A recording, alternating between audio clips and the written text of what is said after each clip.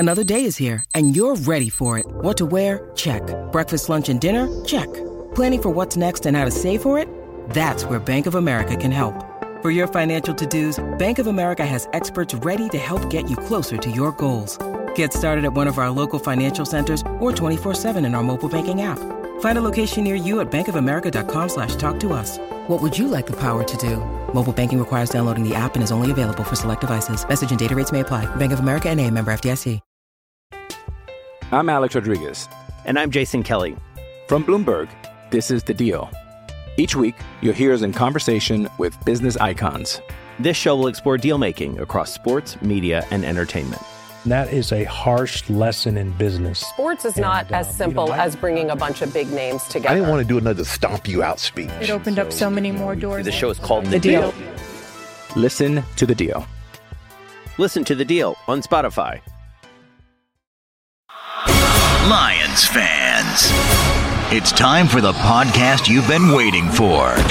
The show where Kool-Aid runs blue, faces turn red, and rose-colored glasses never go out of style.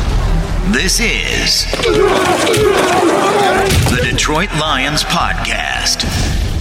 Welcome to the Daily DLP. I'm your host, Ash Thompson, and today we are going to talk about the Detroit Lions playoff meltdown. So, let's start with the gigantic pink elephant in the room. I don't care about the fourth downs. That's not why they lost the game. It's just not. Like, the decision isn't what caused the loss. On the first one, they should have made that play. The play was there. Jared Goff, bad throw. Josh Reynolds not having a day where he makes that catch. Sometimes he does, sometimes he doesn't. Later in the game, nobody could catch anything. You know, it's my point is that there are 60 to 70 plays in a game. And yes, there are generally 5 or 6 big moments where the game kind of turns on them a little bit, but what was required for the 49ers to put up 17 straight points was Jahmyr Gibbs fumbling, which is a thing he doesn't do, and that ridiculous catch off of the face of Vildor, who just barely didn't make the most spectacular interception in Lions playoff history. It was luck. To win in the playoffs, you need the luck. The Lions did not have it. And yes, would I have preferred that the Lions attempt and make both of those field goals? Yes. Absolutely. But even if you put those points on the board, that's still the 49ers making a drive at the end to win the game. Who knows if that actually makes the difference.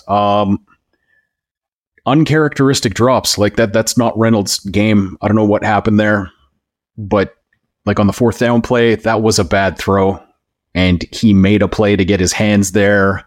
PFF's not going to call that one a drop because it was a bad throw to begin with. The second one, though, was just a straight up what the hell is going on kind of play. And yeah, this just sucks, man, because like we had hope. And like I still have hope for the future. I'm not like doom and glooming this. I'm not say more Lions like some kind of idiot, but because like this is the best season they've ever had. Be a real stupid person that would be coming out right now and being like, this is what they always do. Because like if what they did was always get to the NFC Championship game and lose by a field goal, I think the fan base would have a very different personality.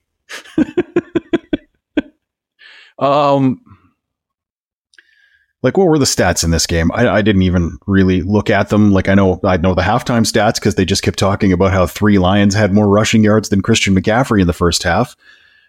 And why is that changed? What was it? Because that's what I do here is to kind of try to diagnose why. And a huge part of it was, if you decide you want to be the kind of masochist who watches this game again, and I will, I suspect what you are going to find is that in the first half, the Lions were sending 5 sometimes 6 guys the majority of the time. And in the second half, it really looked like they were just rushing forward, trying to stop the run and playing back passively to just kind of try to tackle what's in front of them. And I'm going to be blunt when I say that if you ever do that against the San Francisco 49ers, you are a shitty defensive coordinator who should probably get fired, because that is exactly what they want you to do, because they have Christian McCaffrey and Deebo Samuel.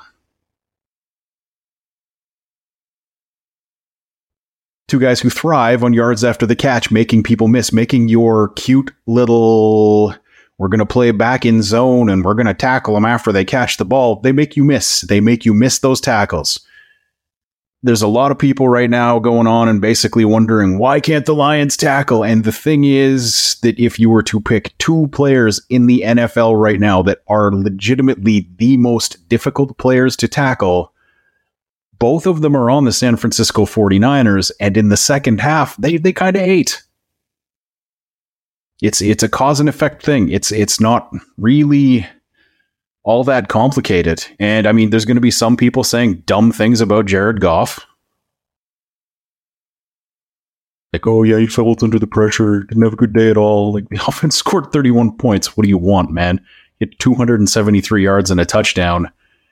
And that's with his team forgetting how to catch a ball for a quarter of the game. There's nothing bad to say about him. Like, Laporta showed up. He did his 9 for 97. Amon-Ra St. Brown had his 7 catches for 87 yards. You can't really ask much more from him. Like, Jameson Williams only had 2 catches, but man, also added 42 yards rushing. Like, the guy is a big play waiting to happen.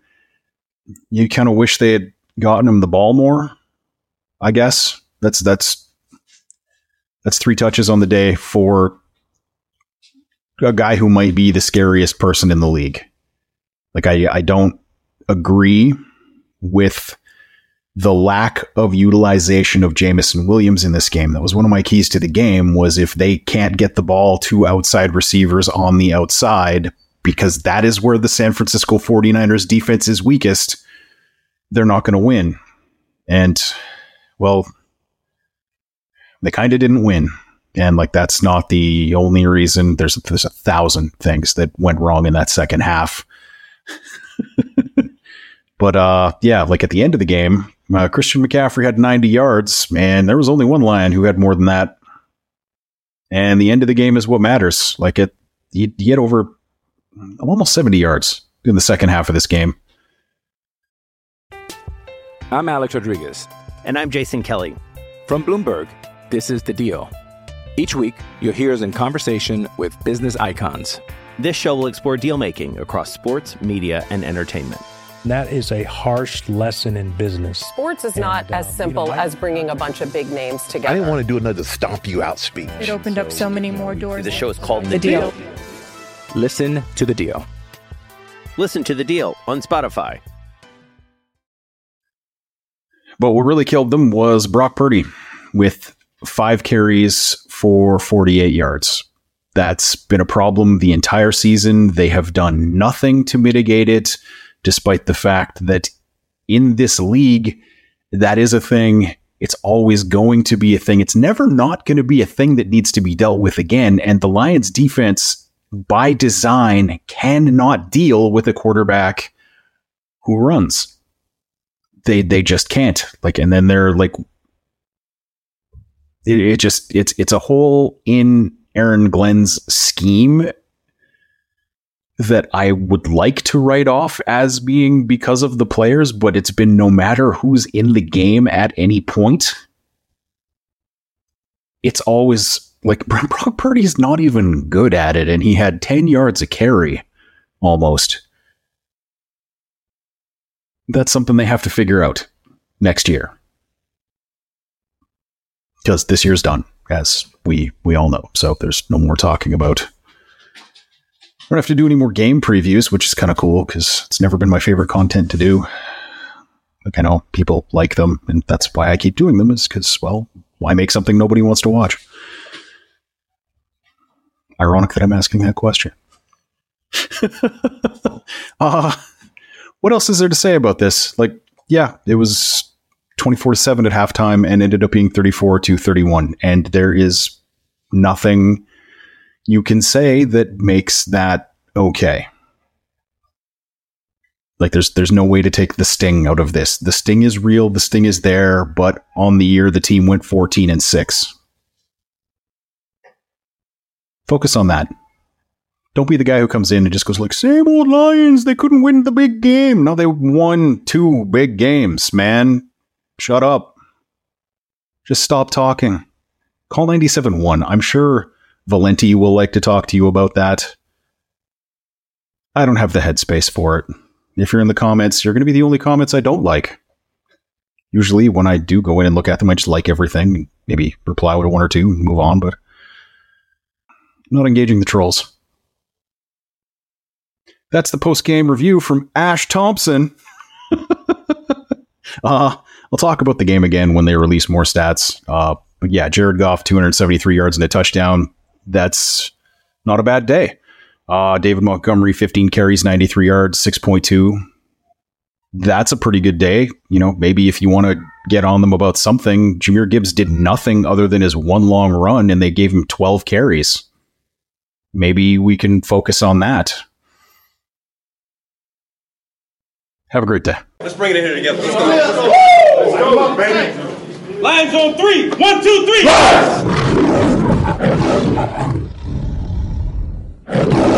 3. You've had enough of that shit.